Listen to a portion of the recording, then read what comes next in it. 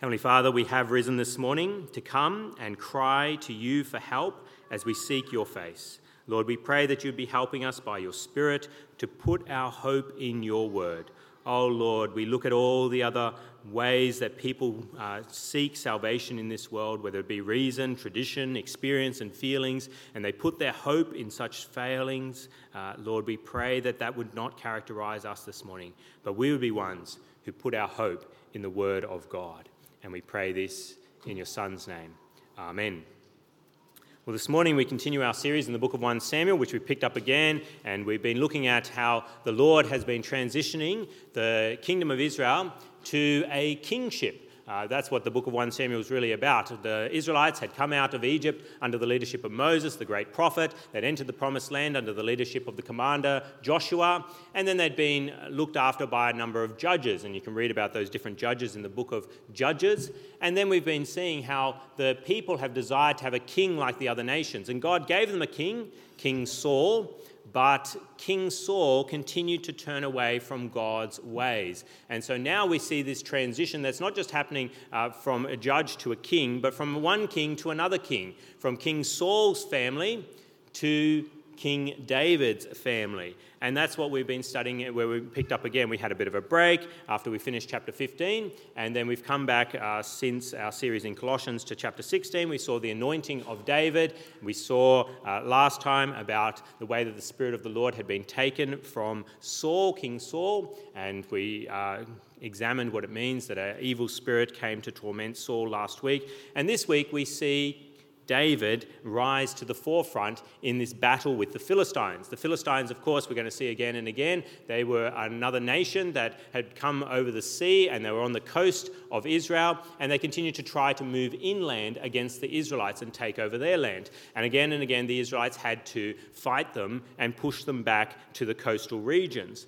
And we see the Philistines coming in the early verses of chapter 17, and rather than having an all-out battle to begin with, we see this one Philistine who is tall and mighty, who's named Goliath, and he challenges Israel to a duel, basically. You send out one of your men, I'll fight, and whoever wins, that'll decide who is subject to who. If I win, if I, Goliath, win, then the Israelites will be subject to me, whereas if your person wins, then the Philistines will be subject to the Israelites. And everyone's reaction to this taunting from Goliath is one of fear. You see this in verse 11. After Goliath has made his stand and has said his piece, we read in verse 11, on hearing the Philistines' words, Saul and all the Israelites were dismayed and terrified. They were dismayed and terrified. Even King Saul is explicitly mentioned in that verse. The Israelites were dismayed and terrified, and Saul was dismayed and terrified. Remembering Saul is the one who is a head and shoulder above all the rest of the Israelites and was exalted before the Israelites. They rejoiced that he was their king because he looked mighty like the kings of other nations. But here, in the face of Goliath, this giant, he looks small as well, and all the Israelites, including Saul, are dismayed and terrified. But is everyone dismayed and terrified? No, there's one who is not, and that is David, this little shepherd boy. He is not dismayed and terrified. What's his reaction? What's David's reaction to this man as he hears him shouting out his taunts to Israel? It's indignation.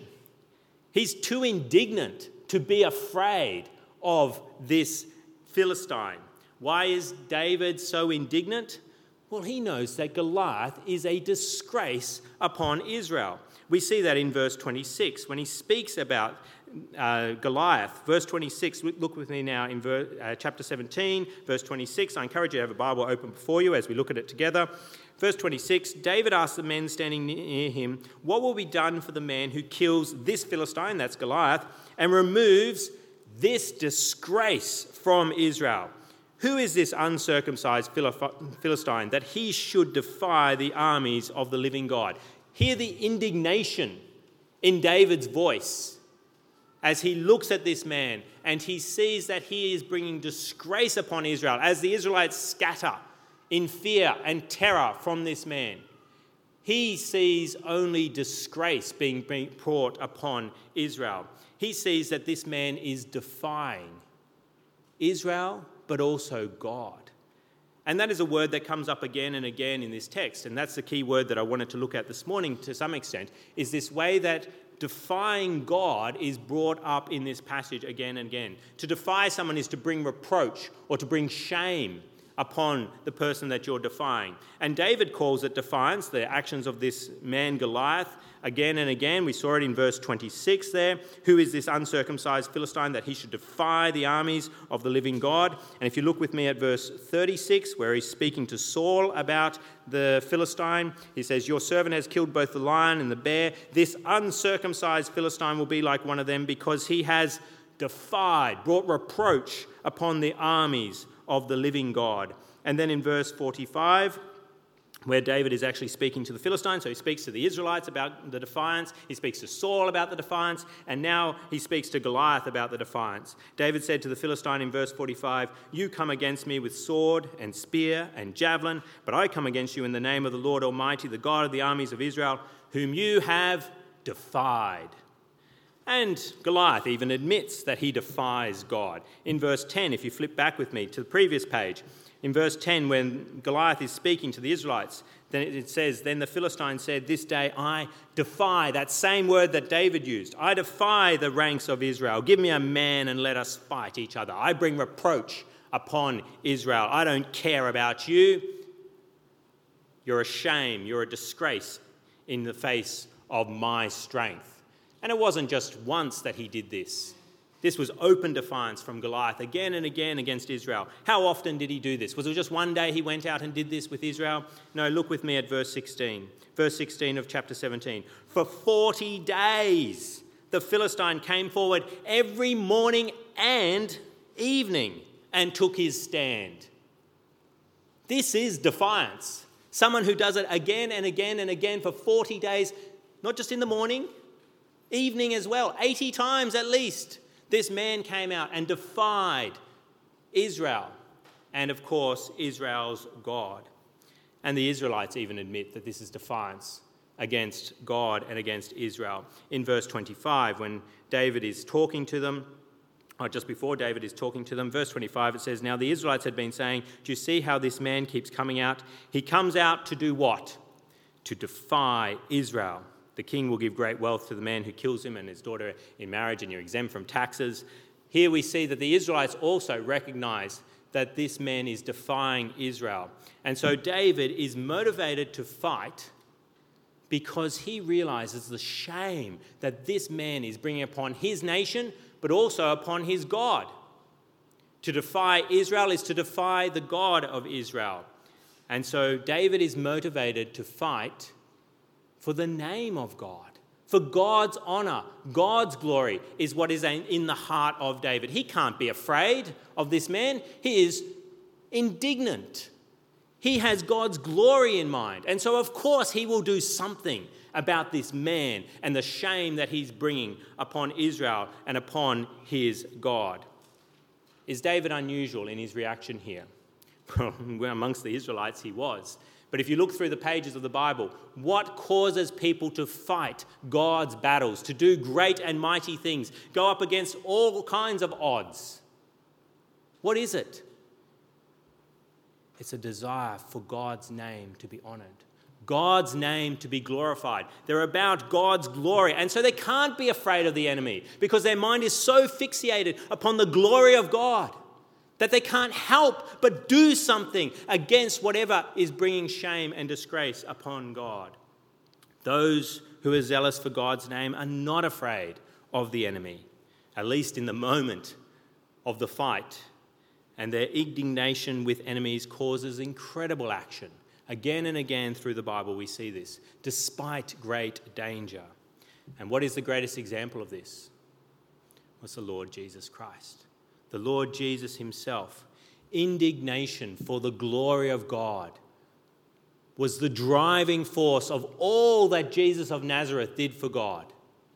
It was a desire for his glory that motivated him to come into this world, to live in this world, and of course to go to the cross. We saw that in that passage that we read from John chapter 17 before. John chapter 17. Did you notice how often it speaks about the glory of God? How often Jesus is about God's glory in that passage? Again and again, the glory of God is mentioned. For example, in verse 4, I have brought you glory on earth by completing the work you gave me to do. He was about working for God. And why did he work for God? Because it gave God glory. And of course, the greatest act that the Lord Jesus performed for the glory of God was going to the cross.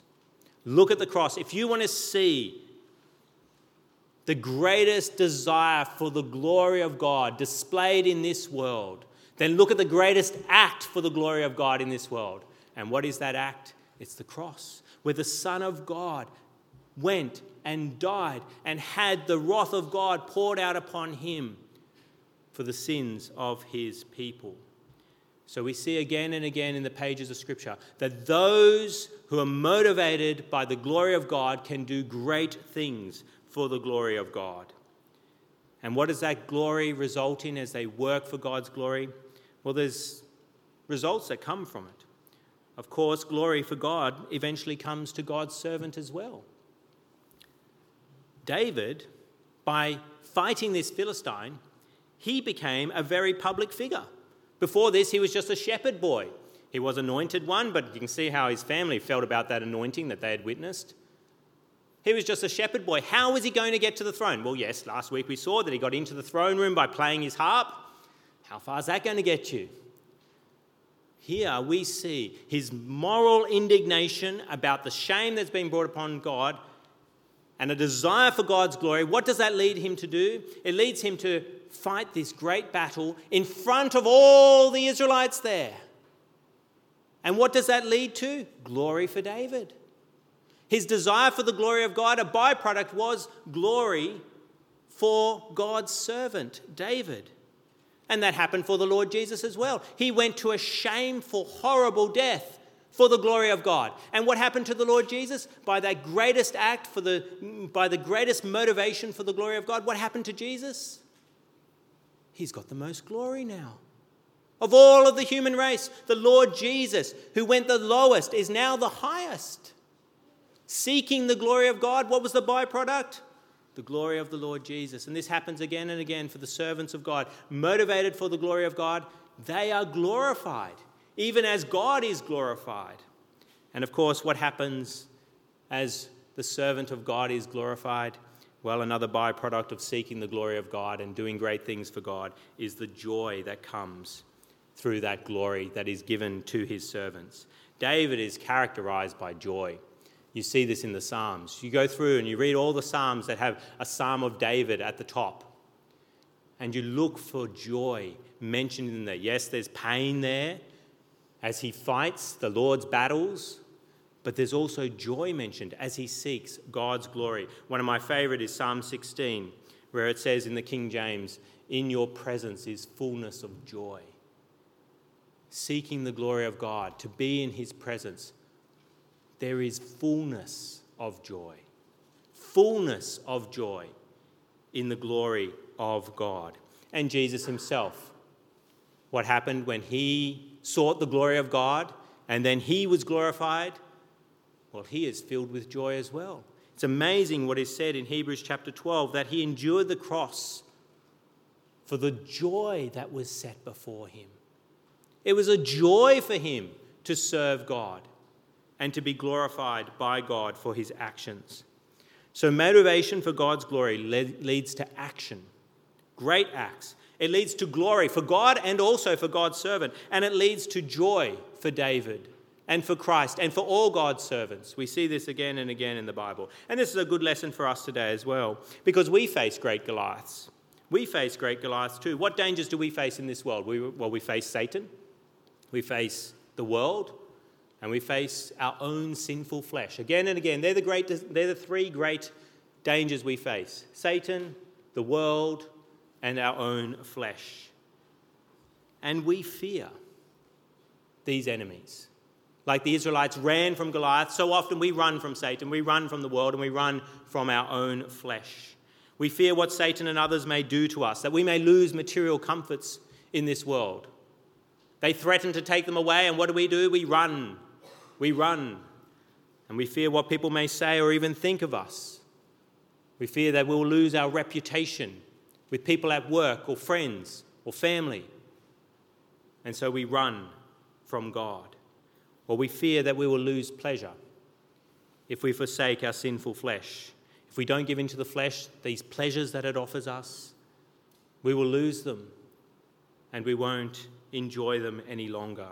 And so that natural sinful reaction rises in our hearts in the face of Satan, in the face of the world, and the face of our own flesh, and we're afraid and we run and hide rather than fight sin, particularly if it's during a protracted period of 40 days of defiance from Satan or from the world or from your own flesh, morning and night, again and again. How are you going to come against it? How are you going to fight back? How are you going to stand firm in the face of such opposition? It's only by being morally outraged, that the family name is being attacked, that God's name is being attacked by Satan, by the world, and by your own flesh, when it causes you to doubt and to fear in the face of sin and the attacks of the evil one and the world. If we have the glory of God in mind, then that alone will cause us to make a stand in the face of such opposition, in the face of such Goliaths. We will take action, standing firm, fighting back, trusting in God, by being more prayerful. And that's what we'll be starting to look at next week. This week, I wanted to primarily, in this long reading from 1 Samuel 17, there's so much we could focus on. I wanted to look at, of course, how we look at the action that takes place. And of course, in the Lord Jesus fighting the great Goliath of all time, how he takes action and how we can take action. But I thought this week particularly, I just wanted to focus on the motivation of David. And we'll look at the action next week. What was the motivation that caused David to act? What was the motivation that caused Jesus to act? Who is the David exemplar, the great David? What was the motivation? It was the glory of God. And that will be the case for us too. If we are to take action for God, it has to be that we see the disgrace that is being brought upon us and upon God by the attacks of the evil one, so that we act back and we take action that we should do so. And what does such action result in? What was the lesson for us? It results in glory for God, but also glory for us as well. Giving glory to God brings us glory in the face of evil. In that prayer from John chapter 17 of the Lord Jesus, just before the cross, he says in John 17:22, this marvelous statement, "I have given them the glory that you gave me, that they may be one as we are one." Isn't this incredible? God gives glory to his disciples, to his people. He gives his glory to us as we stand for his glory. And of course, the joy that comes to us is our joy as we glorify God. We think we will lose joy if we let Satan, if we let the world, if we let our flesh attack us. We will lose joy, and so we give in to them. But instead, we actually do lose joy by giving in to them. We lose the joy of God. In his presence is fullness of joy. And we will lose that if we do not act in the face of opposition. Now, this sounds wonderful then, to have a desire for God's glory, to be motivated for God's glory so that we are glorified along with God and experience the great joy that comes for standing firm for God. But how do we cultivate something like that? How do we cultivate a motivation for God's glory? So often when sin comes along, we want to cuddle it rather than spurn it. How do we motivate ourselves to recognize the disgrace that the enemy is bringing upon us and upon our God in leading us astray? How do we cultivate such motivation? Well, it's by having a right view of God. By having a right view of God, like David did.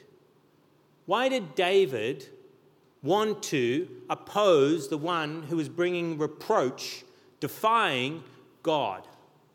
It's because he knew God and he loved God. It's interesting how he describes God in verse 26. The last sentence of verse 26. Who is this uncircumcised Philistine? You hear the tone of, he's despising this Philistine, that he should defy the armies of the God of Israel? No, the living God. Not a dead God, this God is alive. And then in verse 36, same word. Your servant has killed both lion and bear. This uncircumcised Philistine will be like one of them because he has defied the armies of the living God. He knew God. He knew who God is. And so, of course, he was motivated for God's glory. He knew that God is infinite, eternal, and unchangeable, and he's being wisdom, power, holiness, justice, goodness, and truth. And so, of course, I want to fight for him. I know God, and so, of course, I will fight back against those who are bringing reproach on such a God. We can't have a holy indignation for someone that we don't know. Is that the reason you don't have indignation? When sin comes along, you let it waft over you because you don't know God. And so you're not indignant in that moment. I saw this video on the internet. You all see all kinds of videos on the internet, don't you? But this was on a news website, and it came up about this man in the States, in Florida, where they have an alligator problem. Well, they had a problem, and the way to solve the problem was by protecting the alligators. And so now the alligators are everywhere. And he was walking through a park, and he had a little puppy, and the puppy ran near the water, and this alligator came up out of the water and grabbed his puppy. What did the man do? He ran over. They got it on tape, and you can watch it on the internet if you just Google this. Ran over to the alligator, prized its jaws open, and pulled his puppy out. Now, why did the man do that? Alligators are dangerous. Why would you go over and pull the jaws of an alligator apart? Because he loved his puppy.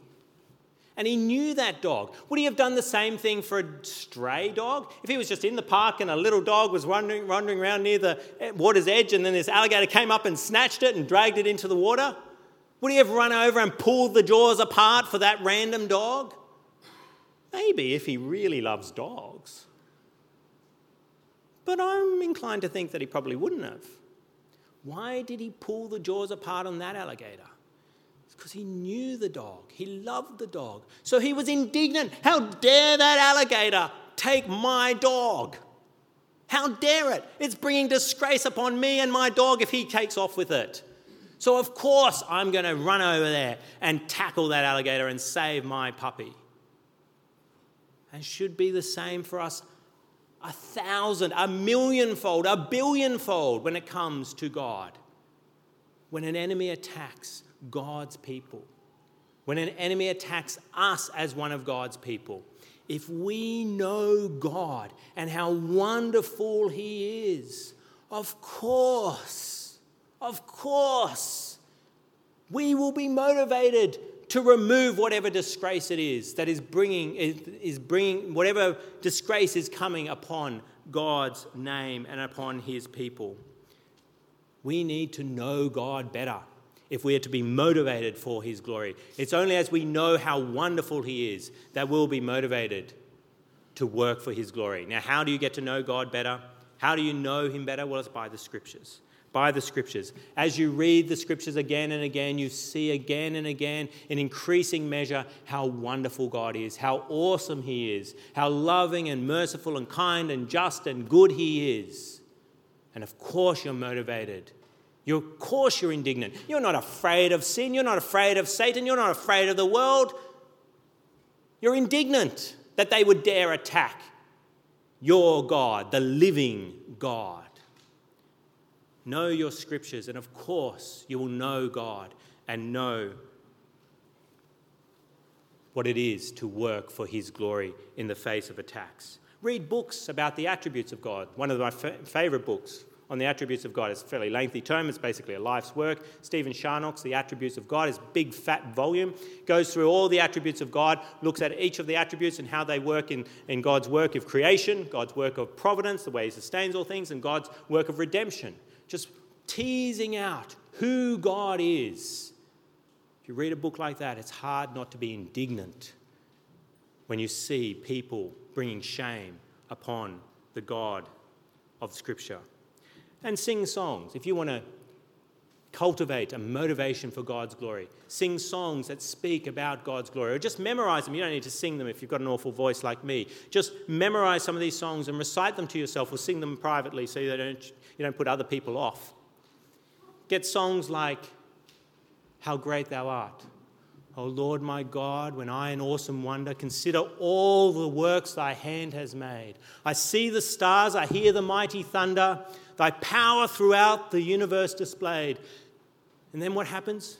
Then sings my soul, my Saviour God, to thee. How great thou art. You sing about his creation in your heart, his creating work. Then of course you're motivated for his glory. And songs like that, they don't just speak about the creating work of God, they speak about the redeeming work of God. And when I think that God, his Son not sparing, sent him to die, I scarce can take it in, that on the cross my burden gladly bearing, he bled and died to take away my sin. Then sings my soul, I can't help it. My Saviour God, to thee, how great thou art, how great thou art. You want to be motivated for the glory of God? Then memorize a few songs about God himself. And when the attacks of Satan and the world come your way, and your own flesh even seeks to bring disgrace and says, just do this little sin, it's not a big deal. You'll say, no, that brings shame upon my God. And so of course I will not, because I know my God and I love my God.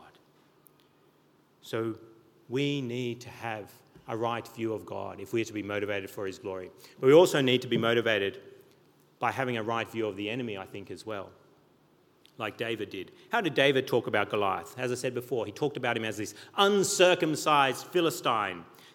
Who is he that he should defy the armies of God? And we need to have that same attitude. We can see an enemy as big, like Goliath, and armoured, like Goliath, and bold, like Goliath, or we can see him as small, weak, and pathetic, like David did. We need to have a right view of our enemies. What's a right view of Satan? When he comes whispering doubts in our minds, we can say, liar, not to be trusted. That's who he is. Murderer, vicious animal, a dragon, a snake, a roaring lion. That's who he is. But he's also a defeated animal, defeated at the cross. He's weak and pathetic. And so, of course, I'm not scared of him when he brings shame upon my God. And we should have a right view of the world. What's a right view of the world? It's misguided, lost, blind. These people who attack you at work, these friends who attack you, these family members within your own home who attack you for being a Christian, they're not scary. They're pathetic, they're blind, they're lost. We should have a right view of them, which will then lead us to glorify God in that moment of attack. And what's the right view of our flesh? Well, its pleasures that it offers you are sick, dissatisfying, and guilt-ridden. That's a right view of the flesh. And so when it encourages you to bring reproach upon God, of course you dismiss it because you see it for what it really is, weak and pathetic. The man who rescued that puppy in that video, why did he do it? Well, he loved the dog. But he also assessed the alligator, I'm sure, as well, and thought, I can beat that. If you watch the video, it's not the biggest of alligators. I mean, there's alligators and then there's alligators. And he saw that this alligator, I can get those jaws apart and rescue my puppy. Is that our attitude when we see the enemy of God? We size it up and say, with God, I can overcome that. If God is for me, who can be against me, as Paul says in Romans 8? Of course I can beat it and remove the shame, the reproach that is coming upon God. So are you a David or are you a Saul? Are you a David who is morally outraged when you see the enemy defy the Lord? Or are you a Saul who looks good but is often found hiding in the baggage? Is that you? You care more about your honour than God's honour. You care more about your material comforts, pleasures and reputation and power than God's reputation. If that is you, if you find in your heart this morning you're a Saul, repent. Ask God to give you a knowledge of him so that you seek his glory rather than your own. Or maybe you're an Eliab. We didn't really talk about Eliab much. He's the older brother of David back in verse 28. And he tells David to pipe down when he's asking lots of questions. Are you an Eliab who is embarrassed by those who are for God's glory, who are around you? They're too zealous. Do you criticize someone who's always on about the glory of God? I heard recently that someone says that they knew another church where people would call them firecrackers. The people in the church, when someone zealous came along for God's glory, they call them firecrackers. You're going to be one of these firecrackers that pops up, makes a lot of bangs, and then you'll eventually fizzle out. And we're just going to let you go, pop off a few times, and then we'll see. You'll fizzle out eventually. Are you an Eliab that wants to encourage people to pipe down and not be so much on about God's glory because they're putting you to shame, that you're not zealous for God's glory, that you're not interested in God's honour as you should be? If that is you, repent of holding others back and start running with them for God's glory. Or even worse, are you a Goliath? You're a Goliath.